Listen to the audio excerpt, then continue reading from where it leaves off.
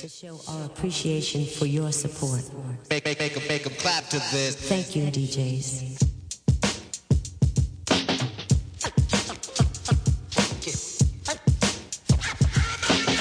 Make 'em clap to this.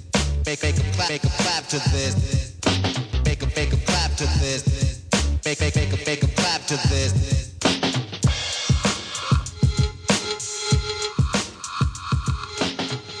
I've been thinking a lot lately about intellectual truth and how that's tied to our emotions. It's unavoidable. I don't think I shared this story yet on this podcast. When I was about in third grade, this motivational speaker came and gave a Tony Robbins style lecture to us. And I remember him saying, "Practice doesn't make perfect. Practice makes perfect patterns." That made such an impact on me. I felt like that was like rocket science. And afterwards, I stuck around and I told him how meaningful his words were to me.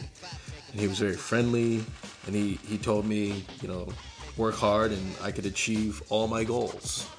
And I was like, wow, yeah, it really affected me. That may have been like a Wednesday or a Thursday, maybe even a Friday. And then the following Monday, it was reported that he killed himself over the weekend. And I several of my classmates were making jokes, gallows humor about, how a motivational speaker can commit suicide. And I kept thinking then, and to this day, maybe he was pretending to be put together. Maybe something happened over the weekend. Maybe if he was just honest that he doesn't have to be something, then it would have all worked out. I'm aware that nobody knows what anybody goes through in life, that without honesty, any of us really can go from a seemingly good time to total darkness. I think the tricky thing about being human is that we crave experiences, yet we look for comfort. Logic tells us rarely do new accomplishments occur through straight lines, and yet that's the exact pathway we hope for. If we want growth, if we want true growth, we can't cherry pick the good from the easy. I get frustrated and honestly I get depressed when my arrows fail to hit my targets. But I remind myself that discomfort is the environment for learning, that the journey is the destination. Life is not really designed to be easy. You look at nature, you look at omnivores and carnivores, the hunted, the hunter. If you want an easy life, then you have to eliminate all your goals and expectations. If you have plenty of goals and expectations, then get ready for hardship. And I think that's part of the process. It's okay. It's okay to experience bad times. I think those make the good times that much better. You're listening to the Vandal Trong Curious World podcast. I'm your host, Vandal Trong, and my guest today, we get into a lot about self-awareness and self-reflection, intellectual and emotional honesty. I had a great time. I think this is a great conversation. We balance, being a creative person in a technological age. It was very insightful, and I think you'll enjoy it as much as I did. Without further ado, my super duper conversation with my man, Bobby Ba. You want a podcast? Great. So you have some audio on your website that nobody goes to. You're listening to Vandal Trong's Curious World podcast. Sit back and relax. Everything's gonna be cool.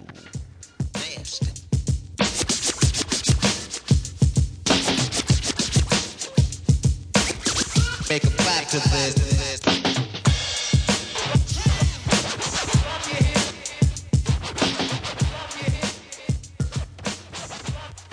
first tried to do writing, and while working in a restaurant and everything, and I found that a lot of my experiences as a high school student, wrestling and doing all that stuff, like I found a lot of aspects that like transitioned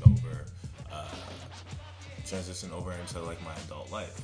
And as I started getting better at writing and trying to ingratiate myself in all things literature, and then trying to do tech, I found that when trying to master something in writing, I learned how my brain worked a little bit better than I ever did as a kid, when I was just kind of like taking in information and not really like having to set up my own way of thinking. And so as I started going into tech and started realizing like, one, I had a certain confidence that I could pick up things. Like I will say that like doing multiple things does require a little bit of confidence in yourself, or else you're always going to feel defeated by that feeling like all this information is too daunting and blah blah blah. So it was, one, like having a little bit of belief in what I was doing, and two, like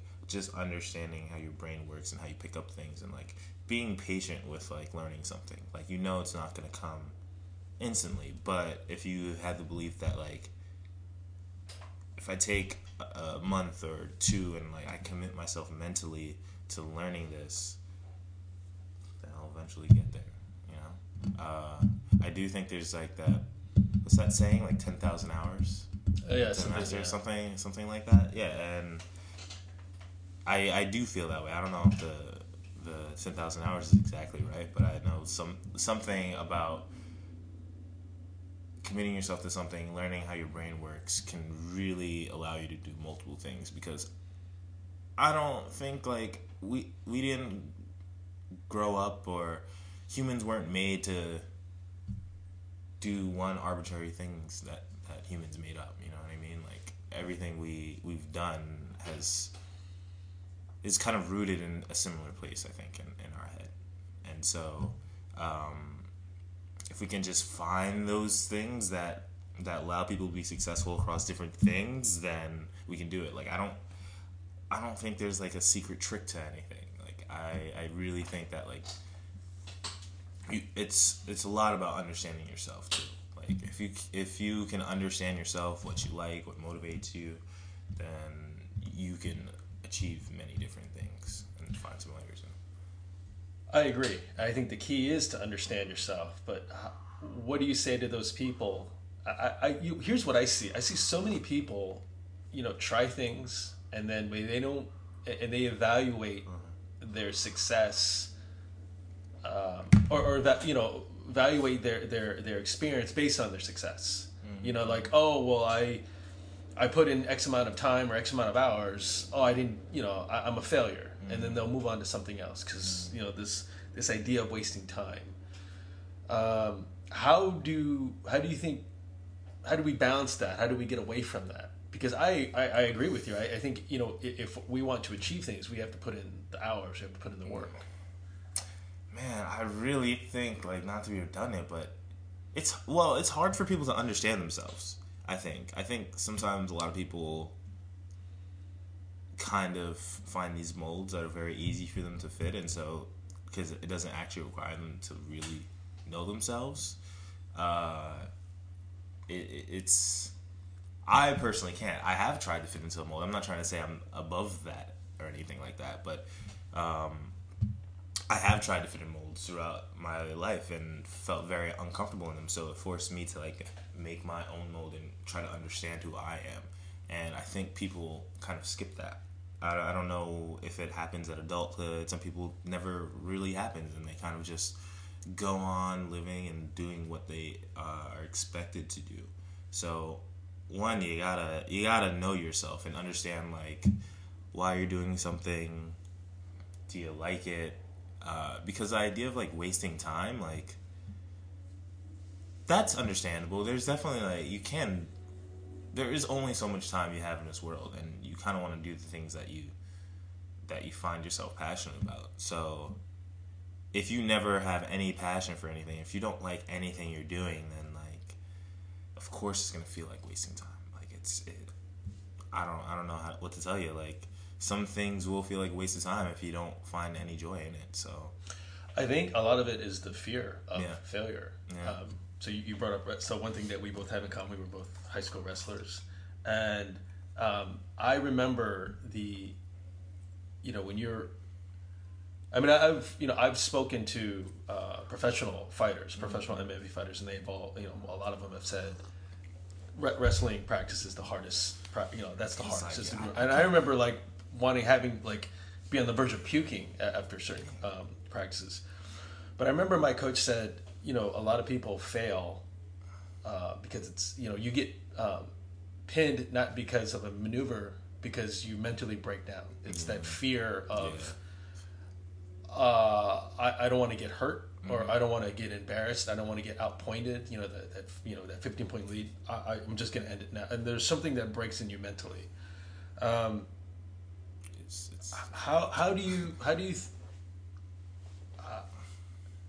Why do you think people are so afraid of that? Oh man, why? I think it's a little bit of our culture. There's this kind of I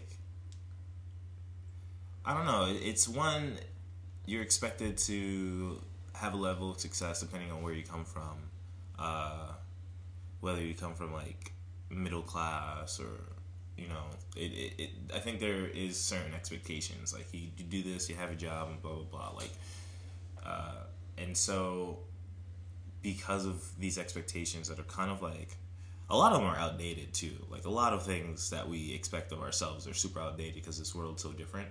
And so if they don't achieve these things, then it's kind of what am I doing?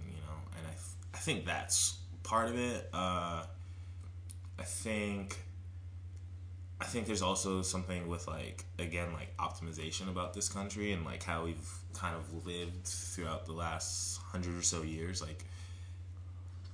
I think American culture lately has kind of tended towards more specialists, and you don't want to do two things because then you're just gonna suck at both things instead of be really good at one. And this idea of I'm the best at this. Yeah, we always want to be the best in the world and blah blah blah, and on top of everything, which is great, but sometimes it removes you from thinking differently, thinking outside of the box, and instead of people, I kind of find people are always trying to reach a bar instead of have their own path. You know what I mean? Instead of making their own personal goals, they don't really have that. It's just kind of these goals that have been around forever and that everybody should achieve them, and not really thinking about why we're doing it, what's the end goal of it, all those kind of things.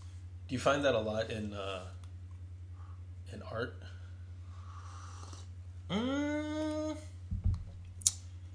I think it really depends on. It's a long. I think it really depends what you look like too. I think what you look like. Yeah, totally. It's you mean labels. People labels and who you are and what you do and So I remember you asked me a long time ago my inspirations and everything like that, and I mentioned Kanye, and this was right after the show thing, so it was very oh no, why am I saying that? But I had to say it, and mainly because I don't know, I find his story very interesting, especially for black people, black artists, or people who can kind of feel this glass ceiling, because he is someone who was a producer and a rapper and then all these fashion things and blah blah blah, and a lot of his public rants and all these things kind of express how people want him in a box, and he expresses too how they want rappers to stay in a box and only do these things and don't get too good at everything else, don't dip your toe in that, because we don't really need you outside of that space. And I mean, there's different reasons for that. I don't think it's just we don't want black people to spread their wings. I think there's a lot of ego in art, and there's a lot of ego because, one, I don't think the general population understands sometimes what it takes to be good at something artistic. They think it's just like this natural thing that people just do, and there's like a lot of like hard work behind it. So if you see somebody else from another field saying like, "Oh, I want to do this now," like, "Oh, I like that's nice. This is gonna be a little fun for me," and it's almost like I understand why people would feel like disrespected to think that you can just enter another field. But at the same time, Trey brain surgery. Yeah, no, but like I've seen a Chicago Hope or ER. yeah, like I get that, I get that, but I also think that like, but there's also other artists out there who do a multitude of things, like who are just kind of like maybe not celebrities, but they're artists, like, and they use different mediums to do their art, and or they do photography and they do writing, like someone like Patti Smith, like she did a multitude of things. Like, yeah, she was a musician, but she was also a really good writer, and like has, I don't know, just has this very like wide effect on the culture at large, especially in New York. Like, it wasn't just her music, it was more of just like who she was as an artistic person. But that's rare. Like, not a lot of people get to do that, and I think we'd benefit if we let people do that. If we let people explore different things. Like, you don't have to be the best at everything. Like, what is even the best? You know what I mean? Well, especially when it comes to art, because that means it becomes competitive. Yeah. You know, Yeah. like I've always felt that it was kind of ridiculous that we give awards out to art. Yeah. I mean, it's not like a horse race or anything. I know, but they need it. I feel as an artist, have you ever been? Do you ever felt that you've been labeled, or people have kind of projected what they want you to your message to be based on, you know, the way they perceive you? Yeah, I mean, when I first started writing, I don't think people thought I was stupid or anything, but I don't think they thought I could write.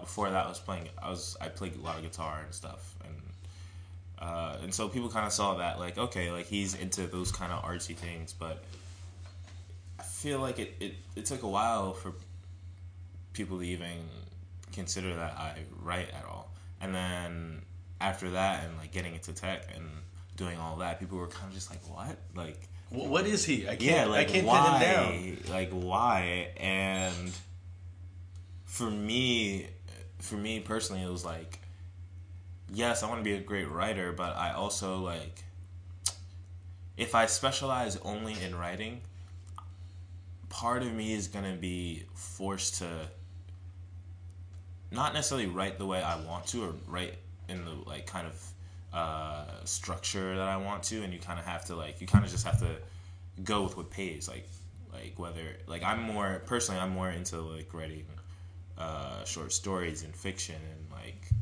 something a little bit more long form, but it seems like a lot of the writers nowadays, they have to start off by doing like short form blog posts and magazines and articles and stuff like that, and kind of write about things that are not really maybe what they first thought they were going to be doing when they became a writer, or doing like a puff piece for some kind of magazine. Like, it's some of it didn't really seem attractive to me, and I felt like, well, one, that seems really great, forcing my art to fit a mold that sells constantly, not just sell one time or sell a few times. Like, the idea that you have to like write stuff all the time just because that's how our media works nowadays, that you have to write a lot of stuff, and that may not be what you want it to be. So that was really unattractive to me, and kind of like turned me off to writing as a career. So I was like, and also I met other writers. I remember going to a reading in, like, I think Prospect Park or something, somewhere around that area, and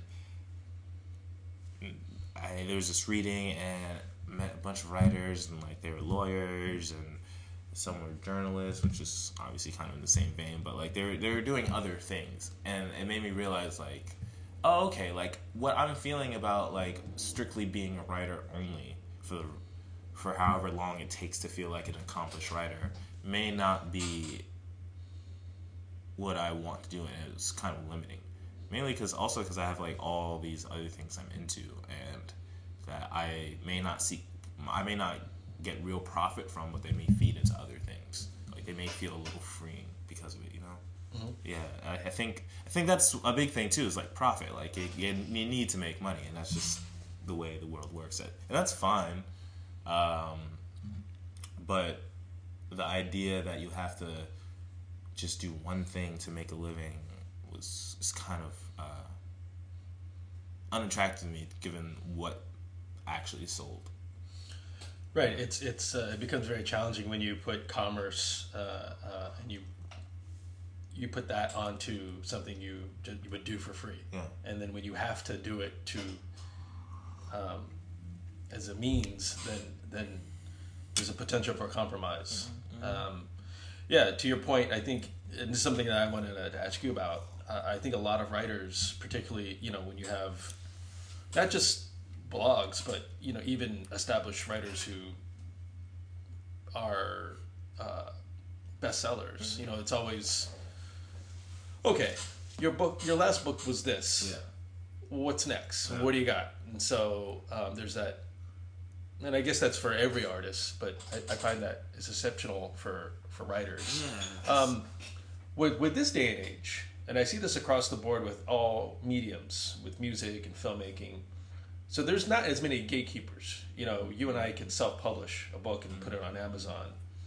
So there's less gatekeepers, but now it seems like there's more content, and not all of it is good. Yeah. Yeah. So how does your insight of technology inform your creative process, or maybe it's vice versa?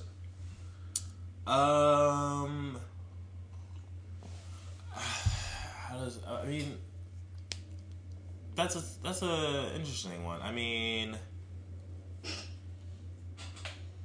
I feel like the creative process. I feel like technology has forced me to kind of consider the idea of platforms more, and like what they actually mean, and like the importance to them. Like, to your point, like because of the internet age of information and how the bar is kind of lowered, the idea of platforms is really, really important now. Like, you have like, you can't just be a writer. Like, if you're a writer on, like, if you write for Fox News and you write for New York Times, that's like a whole different thing. You know what I mean? Like, the platform really matters now. Not that it didn't matter before, but we're getting to a point now where there's so much content that you have to validate yourself through a platform a little bit. Like, sometimes people have done it in a very salacious way. Yeah, exactly. So it's tough, and I will say that tech has also helped me be like kind of a better collaborator, mainly because something about your own creative work, there's a lot of ego there, and like you don't want people to touch stuff and like right. and edit that, and very sensitive to certain things. And I think technology is kind of like made me understand, I don't want to say understand the consumer, but understand that you kind of need to compromise a little bit. Like you can't just have this really like esoteric work that's tough on people to understand. And like, I think as an artist, sometimes you have to understand what you're giving your audience and what you're like keeping under the hood so that they can discover it later. Mm-hmm. And like, some artists are more generous with their work. Like, they'll give you everything up front, and like, there it is, that's everything, and like, that's it. And then there's other artists in whatever medium, they're like, no, this is gonna be tough, like, this is gonna be a little difficult, like, you should have a little bit more training or history behind whatever you're consuming in order to really appreciate this. You know, like, there's a difference between Of Mice and Men and Infinite Jest. Like, can you have that same approach with your work in tech? yes, I think if you understand who your audience is, like, I think that's a huge part of tech is understanding who your audience is. Like, when people make apps, they have to have a use case or a user story behind it, because if you can't, and that's really the emphasis on, like, if you don't understand your audience and who it's for, then why are we even doing this? And I think that's kind of forced me to look at my writing and be like, who is this for? Like, and it's a little bit more vague in art, obviously, because, like, it's not just statistics and somebody else can pick that up, and it's, like, more about life experiences and relating to something and all that. But it has forced me to kind of, like, look at things and be like, who is this actually for? Like, is this for a kid like me? Is this for... Who's the end user? Yeah, the end user. Who's the end user at the end of the day?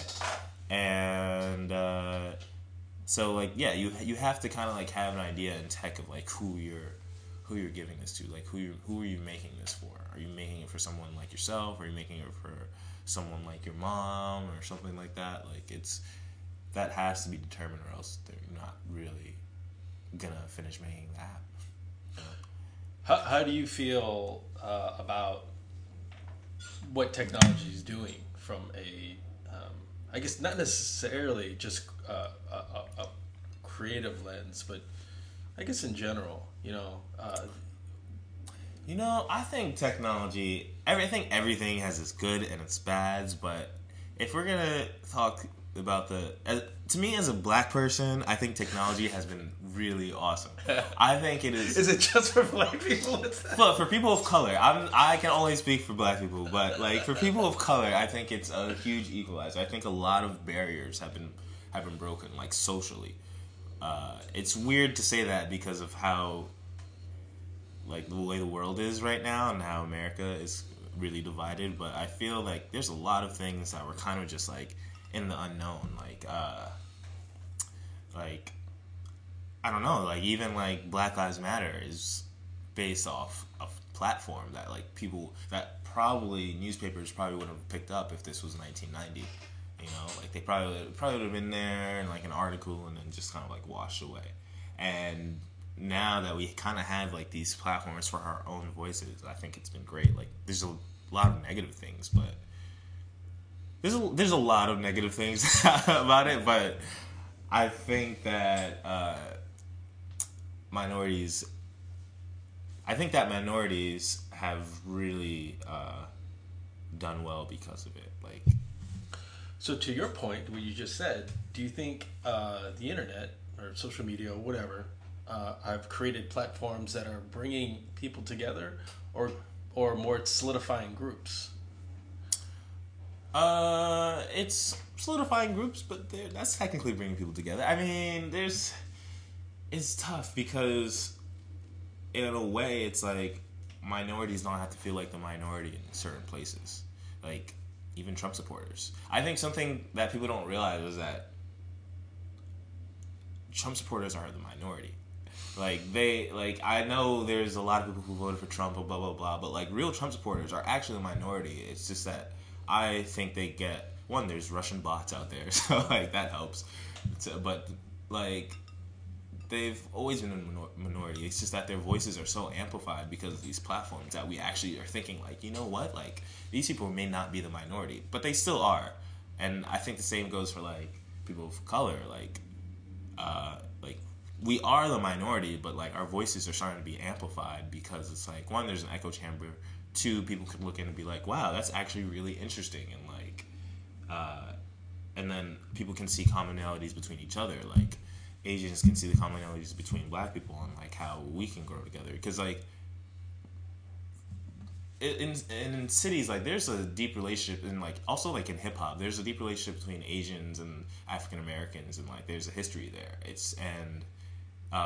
It may not have always been noticed, but because of things like internet, and there's different, like, especially in Brooklyn, there's different, like, collectives out there, and where you can like kind of, like, realize these things, like, dance, food, and martial arts, for sure. Yeah, it's always been there. It's always been there, but I think it's kind of like, it's kind of just been like, well, like, whatever, that's, like, a small group of people, but now these people can actually see each other, and, like, oh, like, this exists, like, it's not just me, so I think we I think it's great, and I think we just kind of need to understand what's really happening in the world and not get too consumed with what's in the internet. I agree. I think the internet poses a lot of capabilities where, you know, if you wanted to watch cat videos all day, you could. You could also, if you had issues with like your sync, you could find out how to fix it on the internet. Or if you could, you know, buy a new car, or meet people of your religious background. What I'm cautious about is how this affects the creative process. When I was, you know, being a writer requires isolation, and I don't mean physical. You could be in a park, but I don't think. Yeah, no. It's not a collective thing unless maybe you're collaborating, but it's usually you have to have an isolation in your brain, and I think we sometimes get into a habit of, you know, if you ever go to like a public place, like a cafe, a bar, airports, or the best place, just observing people in public, and they don't. I think people have lost the ability to be by themselves, and so they're playing on, they're watching something on an iPad or playing on their phone, whatever it is. Maybe they're reading an article or saying, you know, coordinating who they're going to meet with. But my point is, we are all constantly plugged in, and I'm not commenting on that because that's the flow of where we're going.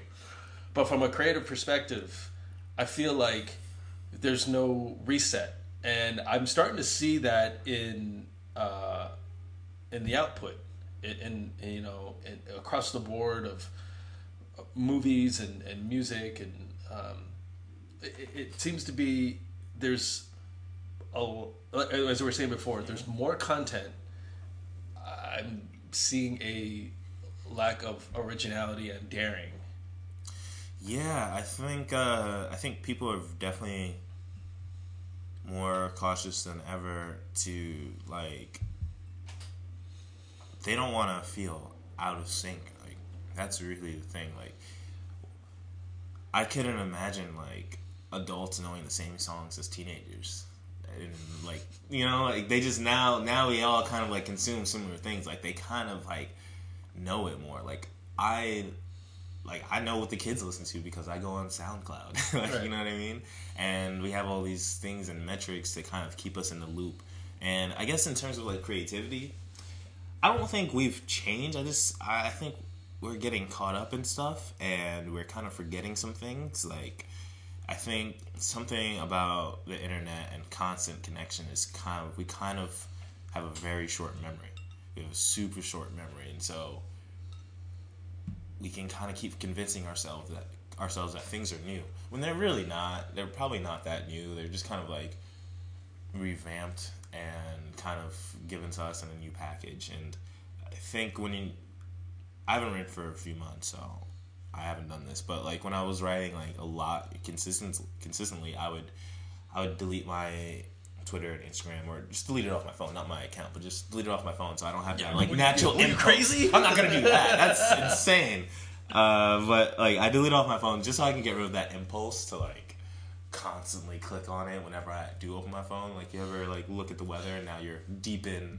Yeah, exactly. Yeah. I'm so guilty of this. I'll look up something, somebody will text me, and I'll reply, and I'm like, what the fuck did I even try to look up? Yeah, maybe it's the weather. Like, I'm going to go outside, and, like, I'll get a text, or, what the fuck? Now I got to look at the weather again, because I forgot. Yeah. I think our memories are feeling shorter. Like, I don't know any phone numbers. I don't know. No, I don't even know my mama's. I know, exactly. I don't even remember that. So, I don't know, but, like, I really think there's this part in have you ever read 100 Years of Solitude? Mm-hmm. And the part where they have the banana company come in, and then there's like this like constant rain and like people stop sleeping. Vaguely, it's been a while. Yeah, it's been a few years, but like that part stuck in me because like they were. I think it was like they were always. It's a long book, but they were always partying or something like that. They were always festive, but they were never sleeping. And so like since they were never sleeping, they would kind of forget things, and their memories would kind of like fade away because they were never like turned off. You know what I mean? Oh yeah, I believe that. Yeah, sleep deprivation. Mm-hmm, yeah. Mm-hmm. And I think that's like a metaphor. That could be a metaphor for kind of like how we're consuming things. Like we're never like turned off. So like we're just running out of space for everything. Like we don't just take a break and like we don't let things settle. And so I think you do have to let things settle. You kind of have to like breathe for a second, walk away. Like at least for something I write, like sometimes I like just stop for a second, walk away, and then look back at it because sometimes you're just caught up in the moment, and you need to not be caught up in the moment to really. I have to do that now with even like texts that I write or email, especially emails. Mm-hmm. I have to like rewrite and I'm always finding mistakes. Yeah. I have to like go back and like, oh geez, no, wait a minute, it's you not your, it's you are, or stuff like that. And I think I read recently that the average person checks their Instagram 40 times within each hour. That's very possible. Yeah, I think it's probably more. Yeah. When I'm on the train, I've noticed this transition. People were reading books, and then they were reading, and I guess people still read like Kindles, and now, occasionally people will be on their phone and they're playing Fruit Ninja or the one with the little balls. Oh yeah, or I haven't played that one, but that looks interesting. But I see a lot of people on like social media, and looking at photo, Instagram or Facebook. No, that they don't even have service. I guess they're just saved and they're scrolling at nothing. But I think it's just that dopamine of I got a like, I got another like. And again, I'm not criticizing that because I think it's so easy to say to do that. But I'm guilty of it. We all are, right? I mean, we should definitely keep in mind that they made these things with that intention. Yeah. That's for sure. They've definitely done research and had some of the brightest minds make platforms that are addicting. And so I think that might change. I mean, I'm hoping. I'm hoping that changes. But I kind of feel like either the next generation is going to look at us and be like, what the hell are they doing? Like, why are they so obsessed with these things? Like, why are we creating things that, like, don't really help us? And maybe I get why it's there. Like, it makes money. Like, these are the best places for ads ever. Like, if you want to grab people's attention, like, this is the best way to do it. And hopefully we'll find a new way to, like, grab people's attention so they can buy stuff. But do you think about privacy? Yeah, I do think about privacy a lot. I don't I have Instagram, Twitter, Facebook, but I don't share on those a lot. I don't post a lot. No, I don't just mean that. I just mean all right. For instance, I remember when I upgraded to I get a new phone and I was using the maps and I was kind of saying and I remember I went to my destination and then the phone asked me, do you want a route? Oh yeah. Do you want a route to go home? Yeah. How do you know where I live?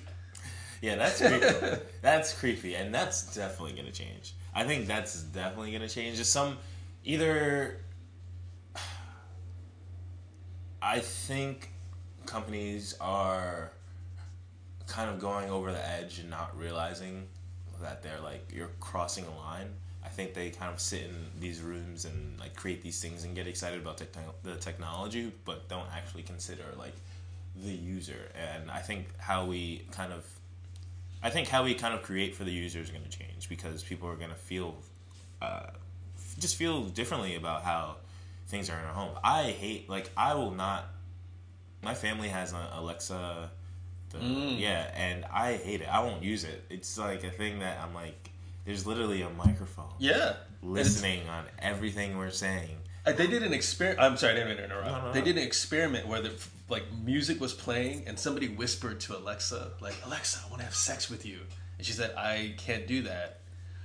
So it's hearing everything. Yeah. As soon as you come in and you're saying like, hey guys, it's tracking. Hey guys, I just went to Barclays Center. Yeah, I don't know. I don't know when that's gonna change. I feel like it's going to. I feel like we've already like crossed the line a little bit, and the next generation is gonna like be like, dude, like no, like you can't just like find wherever we are. Well, everybody, I think people are just so enraptured by this convenience, Yeah. right? I mean, I don't have one, but I would imagine it'd be like a fun thing. Convenient though. I feel like it's not. Do you ask like what's the weather like? And Absolutely not, because I have this. I have a phone. well, that's you. But like, I mean, I mean, I think it's more of a gimmicky thing. I don't know how useful it is. Like, is life really that tough for me now? Like, this is like the second wave of like advanced technology that we've been dealing with, right? Like, we've already had smartphones for a while that have already simplified our lives, and we've had the internet. We've kind of already gotten used to these things, and now we're kind of entering this like new wave of like invisible technology and blah blah blah. And I just think people are kind of thinking about it wrong, because there's more stuff that's gonna happen. Like the whole Russia and Facebook hack thing and all that, and like the Equifax security breach and all these things, like they're probably gonna keep happening. I don't see them stopping. People get upset for like 48 hours. Yeah. I remember Equifax was like, everybody was like, holy shit, and then I don't think anybody cares anymore. No, and I feel like something's gonna happen where people are gonna be like, all right, this is enough. Like, we can't live like this where everything's out there. Like, where the world's so small that someone that same person will be like, but I'm not giving up my Alexa. I don't know. I think there's something on the horizon. I could be wrong. The way things are trending, it looks like it. But I am on the belief that like we get excited about things when we think of things as constant progression, when really it's like it goes up and then it goes down a little bit because people feel a certain way about things, and like that's too much. Like, I don't know. I feel like everything doesn't move linearly. It kind of moves up and down. I am kind of baffled by what sticks and what doesn't. Remember Google Glass? Yeah, I knew that was. I was working at a restaurant. I was working at ABC Kitchen, and a lot of somebody came in with a bunch of people. I think because it was kind of near Google. I think the Google office is kind of near there, and we'd have these people come in and they'd have it, and you'd just be like, you look so stupid. Like, it looks like Judge Dredd or something, right? It's got like it's a visor over one eyeball. That doesn't look cool. Like, they started outlawing it, right? Like, because people were recording everything they were seeing. Oh, I didn't know that. I wasn't sure of that, but I mean, I wouldn't be surprised. You gotta make it look cool. You gotta make it look cool. They had the Snapchat one too, like the. Oh yeah. Yeah, and I don't think that's working. Have you ever done VR? You know what? I have a VR thing sitting in my room, and I haven't like touched it. I don't. Have you ever tried it? So you never. I tried it once for the holidays when I was like visiting family, and like somebody like my like little cousin got it for like Christmas or something, and like she was like showing it to me, and I don't know. It's cool. There's something about like trying to bring all these digital things to the physical and like actually make it feel physical. That seems like a big hurdle that I don't know if we're completely there yet. What I do think is cool and really useful, that's going to catch on even more, is the AR thing, is where I think IKEA might use it, where you look up some piece of furniture and then like you can put it in your, like you can use your camera and then put the furniture in your room and see like how it would actually look. Oh, wearing like the... No, not even wearing. Like, you know how I don't know if you use Snapchat. I don't use it like that, but you know if you use Snapchat and like on the phone, like your face can change. Well, I only know like the dog ears. Yeah. But think of that. Oh, you're saying that it's on your screen. Yeah, it's on your screen, and then it's there, right. Which is cool. That actually seems super useful, and I'd love to actually use that. But that's different. It's something about like putting this on and like flailing around. So Abdul has that, and I remember like I put it on, and he had me play like a video game, and I thought like this is kind of stupid. But then he had like, because it was all like the graphics were kind of like blocky. But then I was like on a mountain in like Brazil, and that shit was freaky. Like, I'm an adult, and like I've seen these things before, but I was just like, whoa, and like I was tilting my head, and like the camera was tilting, and I was just thinking like, man, even like 10 years from now, people are gonna say, they'll look at it and say like, what are you fucking like? You like a primate? Yeah, like we're that's beyond like that. That's like how when people first saw movies and like how they're freaking yeah, out. like the train's coming, everybody's leaving the theater. That's I mean, I think VR. Don't get me wrong. I think VR is going to play a role in our future. Like it's going to be around. I think they have to find a way to make it weirdly enough, I think they have to figure out a way to make it social, like to actually like integrate other people, because even our technologies now like Call of Duty, like it is. Well, I think that's the social, idea, right? Yeah. Incorporating AI with it, and we may be on the precipice of. I mean, if machines can extrapolate our conversations and provide us what we're just kind of talking about, then that's the next level. I was I went to this thing. It was on machine learning and AI, and it was this guy from IBM who was like talking to us about it, and he pretty much was like, "Yeah, we're already kind of in that world. Like, we're already in an AI world. We just kind of don't see it, but a lot of the things that are happening are AI. Like, I find like the financial system. There's a lot of it. There's a lot of AI that goes into that." And he was just talking about a bunch of different things and like proving like, yeah, like a lot of things that are happening now, like we're there. Like it's just us kind of like accepting it and understanding like how we play a role. Like I don't think AI is a thing where it's gonna like replace us. I think we have to embrace living side by side with it. I've seen Terminator. I know how this ends. I mean, maybe, but that's different though, because I think they try to replace humans. Like well, isn't that gonna happen? I mean, I'm not gonna say no. I'm not gonna say no because things are crazy right now. I don't know, but I mean, I think to do a lot of things we want to do in the future, we kind of need it. Like eventually, someone's gonna figure out like how to really embrace having AI in your life and not freaking out about it and like it being kind of safe. It's weird about from what I've been reading about AI is there's certain things that it can do really well,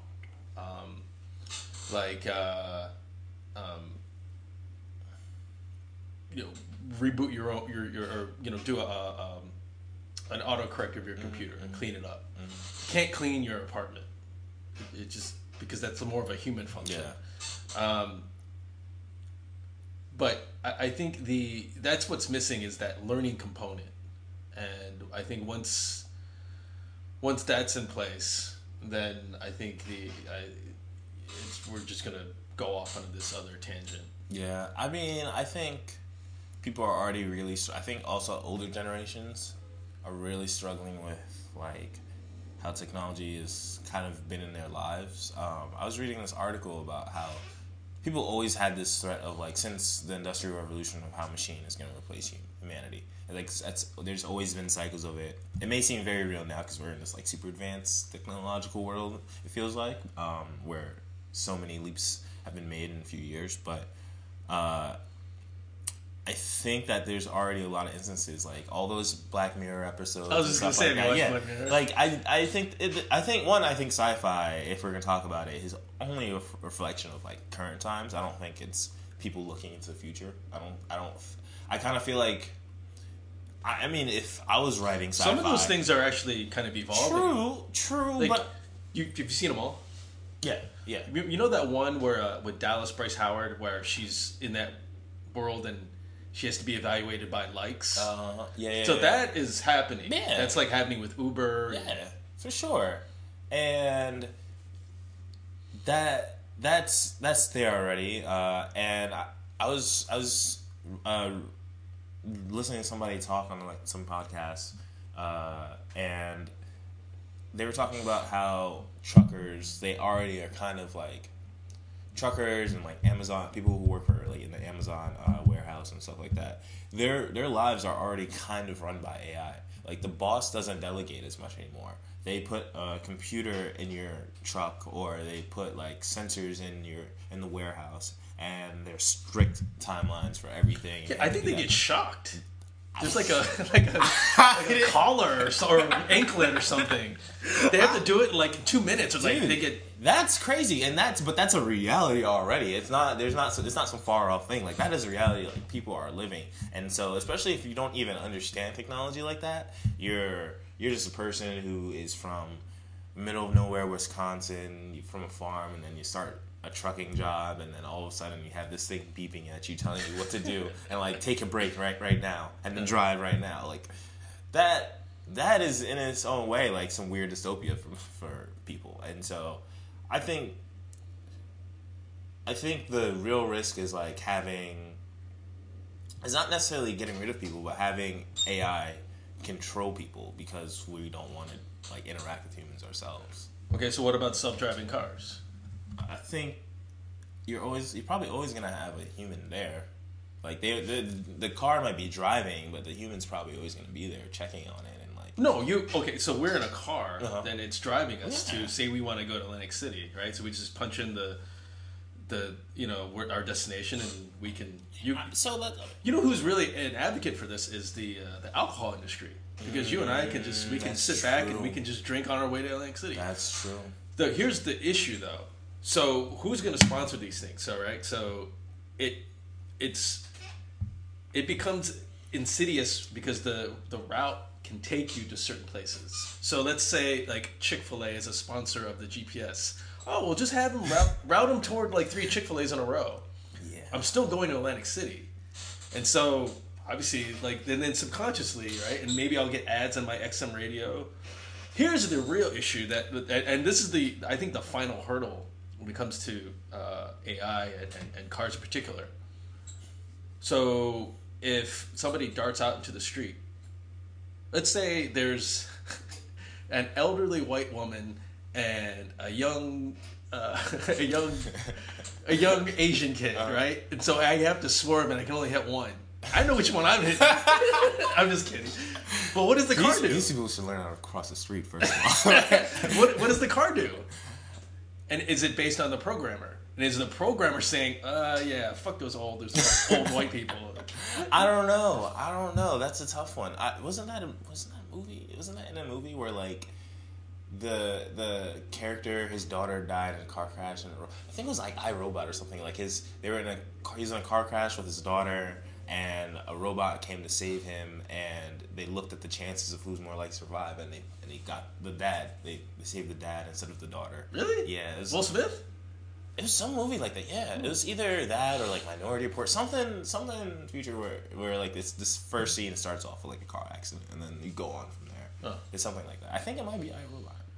I think that's I've been kind of falling back. I haven't watched a Will Smith movie in a while. It's been years. I don't know why I even remember that. But so that's one thing too, though, is that I think a lot of things that we worry about with AI technology is not really about the AI technology. It's about like how it's like human nature putting its own like biases. Like the whole thing you said about Chick-fil-A, like that's more of a capitalism taking over your life kind of thing. But I need this to be funded, right? So you're going to pay me. I'm going to create this, and there's a revenue stream. Yeah, I'm going to do it. I honestly think we should be more worried about how we treat ourselves, how we treat others, than necessarily how we apply technology. But that's more of that's a moral issue, and it's hard to regulate that unless we do regulate that.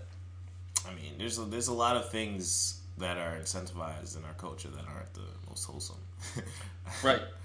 But it's going to be very hard to push back when I'm saying like, look, this is a revenue stream for me, and this is why I can provide this service for you. That's fair. I mean, if the worst that come out of AI is that I get rerouted to Chick-fil-A, then I guess that's okay. I gotta start thinking for myself. I gotta turn off that AI and like really like, you know what? I'm gonna get that that Big Mac. We'll just announce like old white ladies get clear yourself from the street when Bobby's driving. Yeah, we put that bumper sticker on there, like I don't stop for old ladies, or something like that. Well, circling back to the creative process, are there certain rituals that you have, or certain things that you put yourself in a mindset of when you prepare to create something? Yeah, I mean, to create something, I have to like literally think and put myself in the mind and like say I'm going to be doing this, because it's very easy to get distracted, and like just because I don't know, there's something about creativity and like how you can just set a goal for yourself, but like the goal is really arbitrary and doesn't really like, I don't know if it really helps you actually accomplish it. But I will kind of like structure my whole day around the creative thing. Even if it's not doing the creative thing, I'm doing it so that I'm ready for the creative thing. Like if I'm planning on writing 1,000 words in a day or something, then I'm gonna wake up at a certain time. I'm gonna have my breakfast. I'm gonna think and like maybe listen to some music. I'm gonna work out so I don't feel like tense or anything, and just kind of like sit down and like. So it's more of a, when I'm gonna do something creative, I really try to structure my day around that creativity, even if it's not necessarily only being creative. I think that may be a little different from like a lot of other things I do in life, but when it comes to creativity, like everything has to be kind of clicking. What does it start with you? Is it the narrative? Is it a certain characters? Is it a theme? And then what's the seed? The seed for me is wanting to talk about something. Like I want to say something. Like I want to say something like. So there's like the last thing I wrote, I was writing like a short story, and it's about a kid in New York who it is kind of just like more like fantasy version of like when I was like 19, 20 and like working in restaurants and kind of like exploring New York for the first time. And basically I started out writing that by thinking about how people how millennials especially kind of are forced to move away from home and like in order to like do what they want and have these dreams, and how like that need to kind of like leave the home, because there's only so many cities now that like where you can really get those dream jobs, those jobs you always wanted. Like, so I kind of started out with the premise of like, man, a whole bunch of millennials feel very lost because they're away from home and they have to do all these things and discover themselves, and it's kind of different from like past generations a little bit. And I want to write about like how leaving home can change you, and so that's where it starts. It's usually like something like I want to say, but like it doesn't sound great talking about it literally. So you kind of make a whole story that's just a big metaphor for what that an exploration of an idea. Yeah, exactly. And so if I don't have anything to say, it's really really hard. If I can't think of like what point I'm trying to get across, then it's almost impossible for me to write anything. So, well, because writing is obviously it's words, right? Mm-hmm. We're reading words, and then it's unlocking things of our imagination. Are you more audio or visual? Like do you feel like your writing is more audio or visual? That's interesting, because I didn't know what kind until recently. Like how I didn't even know like how I learned until like recently. And by recently, I mean like in the last like year or so. And I realized that like I'm more of like a visual person, like a little bit of audio, but more like a visual person. So like when I write, I'm very into like, I'm very into describing a scene and like letting people get caught up in like the details of what a person sees, rather than like heavy dialogue or something like that. Like I think it's really important for me to kind of paint how people see things. Like I was thinking this the other day of how like a lot of things we talk about in the world are not literal. Like we don't talk about kissing us, smashing our face together. Like we talk about it in a completely different way. Some people. Some people do, and that says a lot about them and how they kiss. But I think like and I don't think people understand that like a lot of things in this world are not like written or explained literally. I mean, I think that's why I like Kurt Vonnegut a lot, because he had this weird way of actually being very literal with how he wrote about things. Like very like he can talk about a Russian killing a Nazi soldier in a very like almost plain literal way, instead of putting all this like fancy words and making it and talking about the blood. You talking about blood. Slaughterhouse? Yeah, Slaughterhouse 5. And yeah, like, it's almost like clinical. Yeah, it's clinical, and that has an effect because the way we talk about war is so like glamorized, and that the fact that he wrote it like he did the opposite of what a lot of people do, and he just wrote it very plainly and literally, and to see like wow, like that's almost not like there's nothing really beautiful about it. Like yeah, I think I'm glad you brought that up. I think that's the pitfall of a lot of novice writers, and I've been guilty of this. Is you have this juicy scene and you want to want to punch it up, and then you just it becomes like some fluff. Just like he comes home and he sees his lover distraught, and he's. You would never if you saw that melodrama, you'd be like, oh, so why would you write it like that? Where he's like all these fluff words and I think there needs to be a balance. I think you're writing and you're creating a portrait of something, and you want to lead the reader to a destination. But you don't want to spoon feed them. Yeah. Because I think that becomes like a Harlequin novel. Yeah. Where like, oh God, okay, I get it, all right, he's upset. Yeah, that's. I mean, I think anything you take creatively, it always changes. The rules always change. Like I remember I used to like as a kid like watch a lot of YouTube videos of like celebrities talking about like how they did something, and there's always like some like bland like response like, how did you do it? Just believe and blah blah blah.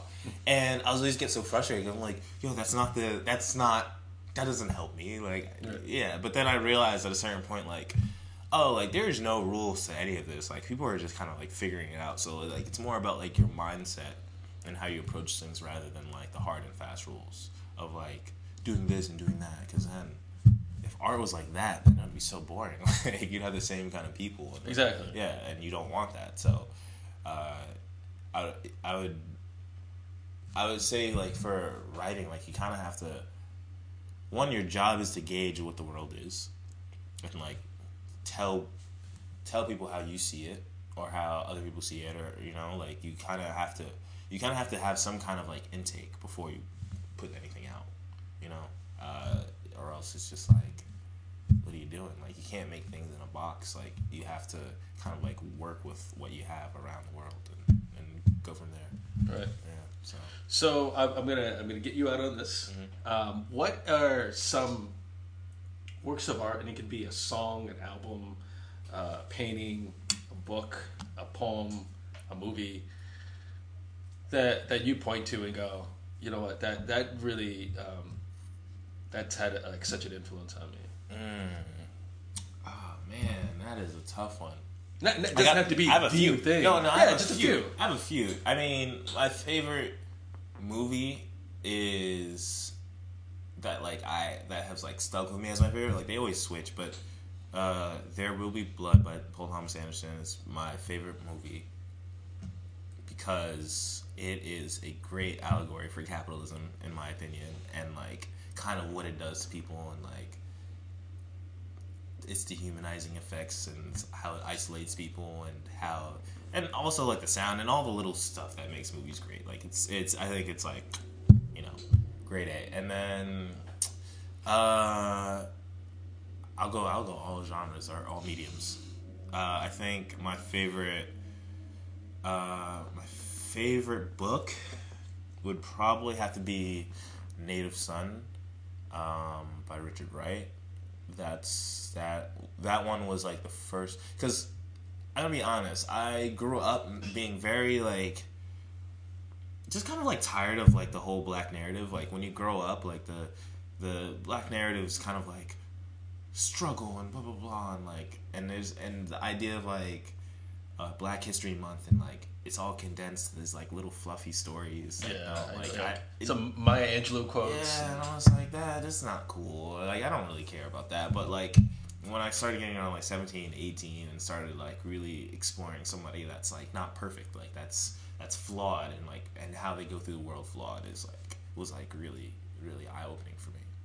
So not to go off on a tangent, but were the people that were trying to educate you about Black History Month, were they not non-black? I would say both. There's the whole thing with like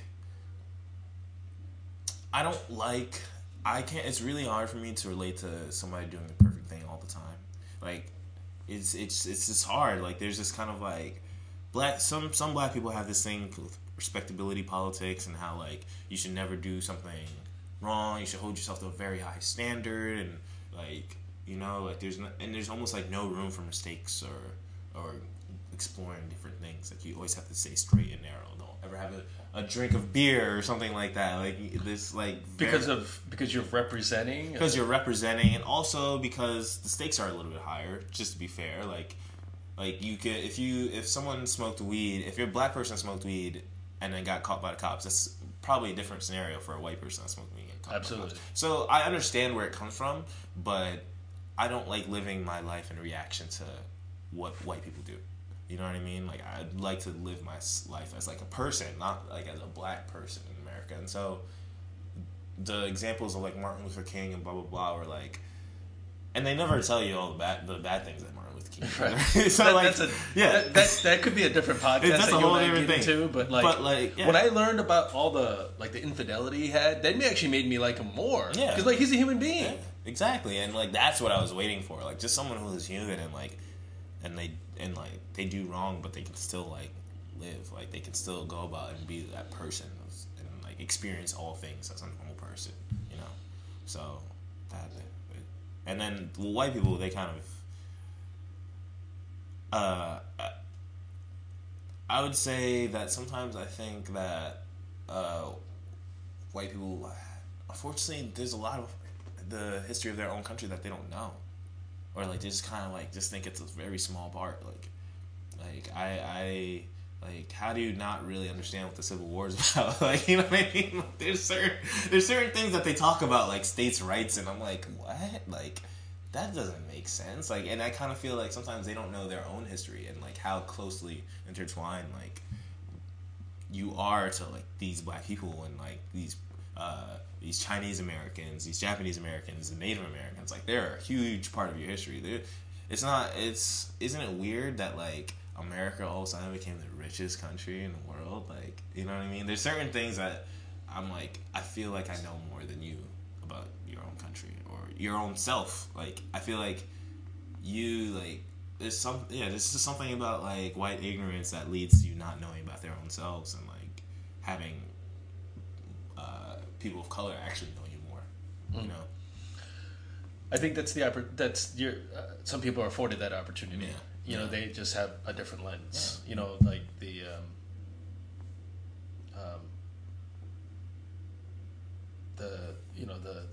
little brother, big brother symptom of. I know exactly what you went through because it's. I grew up watching shows that depicted your lifestyle, and I've read your books and your adventures. I've seen you fall in love. I've seen every episode of Friends. Yeah, exactly. And so I understand. 100%. That's their perspective. And then I guess from my personal experience, I've found it. I've struggled with as an artist that certain people want to project how my stories should go based on my ethnicity because and they do it from a place like they do it from a good place. Yeah. It's from compassion, but as an artist there shouldn't you should only serve the story. And if we should all agree with that, right? No matter what I don't care if you're from Spain, Africa, Canada, we should all and so sometimes that gets diluted because you're projecting something onto me of what you want me to be or what I should be to fit your narrative and to make you feel good. Yeah. I guess if we're gonna go back to favorites, what was I? We were on books. So I did books and movies, and then a favorite album. It's a tough one, but Or song. A song. Oh, I can't pick a song. You can praise Kanye again. I can praise Kanye again, and that's cool. He's great. He's definitely done. I think Kanye. I'll say this: Kanye and Radiohead. Kanye and Radiohead, specifically In Rainbows, Radiohead is my favorite because I think that's like. I don't really like their earlier stuff because they're not really good musicians. They weren't. The music wasn't that really like great. Like I understand why people love this so much because it's good for that time. But I feel like the things that last longer, like their later stuff into like the 2000s and everything. And Kanye, I think Kanye is super important because he came at a perfect time when there was kind of this like gap between like gangster rap and like conscious rap, and he kind of like brought those two things together because they weren't really that different at the end of the day, except for a few things. But and also like he kind of forced people to recognize rap as like a very, very high form of music, like not just like something that like the youth are listening to, but like we're gonna put an orchestra in this song, and like we're gonna do all these things like actual musicianship. And not saying that previous producers or whatever didn't have musicianship. It's just that like he put it in your face, and he made sure that you understood that this is an opera in a way, you know. And that's what I think I appreciate most, because now like the way people look at rap is like very different than the way people looked at rap in like 1998. Like there's still great music that like Tribe Called Quest and using jazz samples that are like really complex and cool and all that stuff, but it just seemed like because of how adamant he was about his music and where it should be put, and like his ego, which kind of helped propel his music. I think like his ego, while it's hurt him a lot in different situations, but it's also made people recognize who he is without being like cast aside.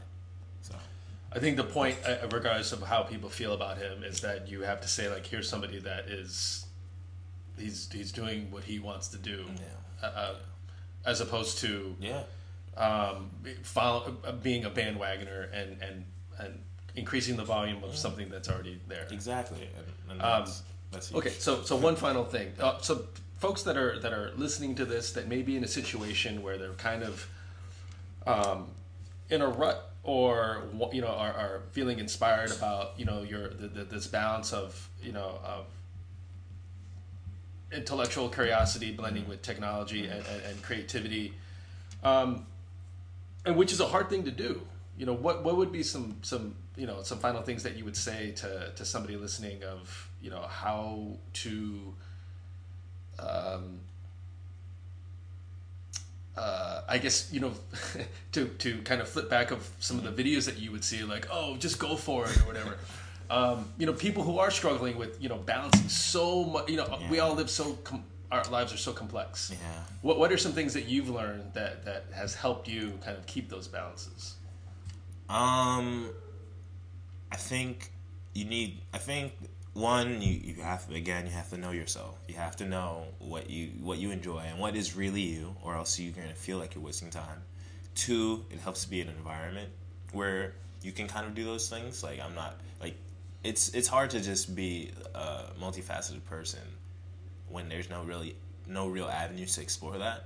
So I think it's helpful to actually put yourself in a place where you can do these things, where you can interact with people, and there's different kinds of people. Like it helps to be in a diverse area, or else you're gonna feel a little stymied. You're gonna feel like there's nowhere to go and everything like that.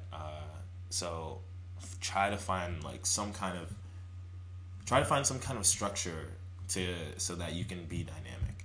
As weird as that sounds, but like a little bit of structure will help you focus and concentrate on things that you actually like want to concentrate on, instead of like kind of flailing and like feeling like you're half doing this and half doing that.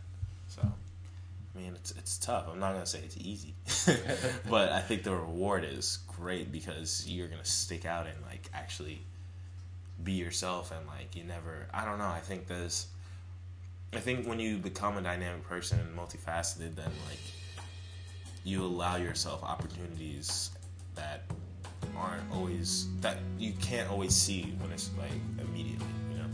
So awesome, Bobby. Thank you so much for doing this. Thanks for having me. This is awesome. Yeah, I had so much fun. Sweet listeners, as I always say, you're a part of this conversation too. You're just on the quiet side, so I appreciate you. Bodhisattva, go out and do good in the world. Thanks, everybody. 2 jumps in a week, bet you think that's pretty clever, don't you, boy? Flying on your motorcycle, watching all the ground beneath you drop. You kill yourself for recognition, kill yourself to never ever stop. You broke another mirror, you're turning into something you are not. Don't leave me high, don't leave me dry, don't leave me high, don't leave me dry.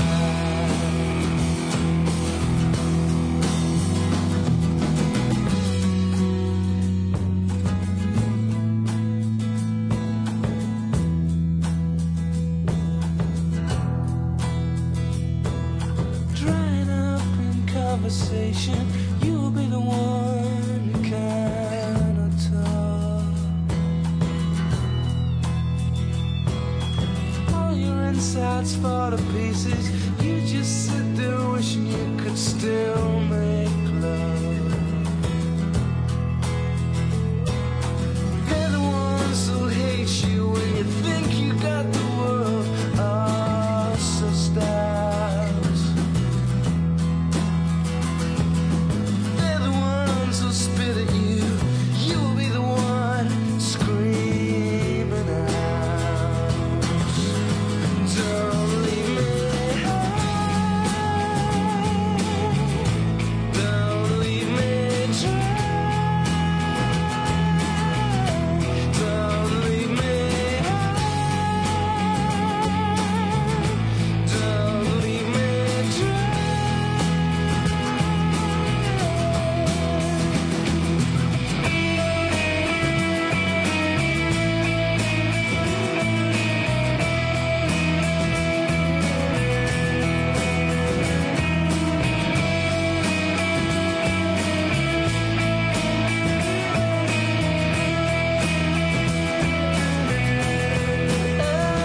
It's the best thing that you ever had, the best thing that you ever had.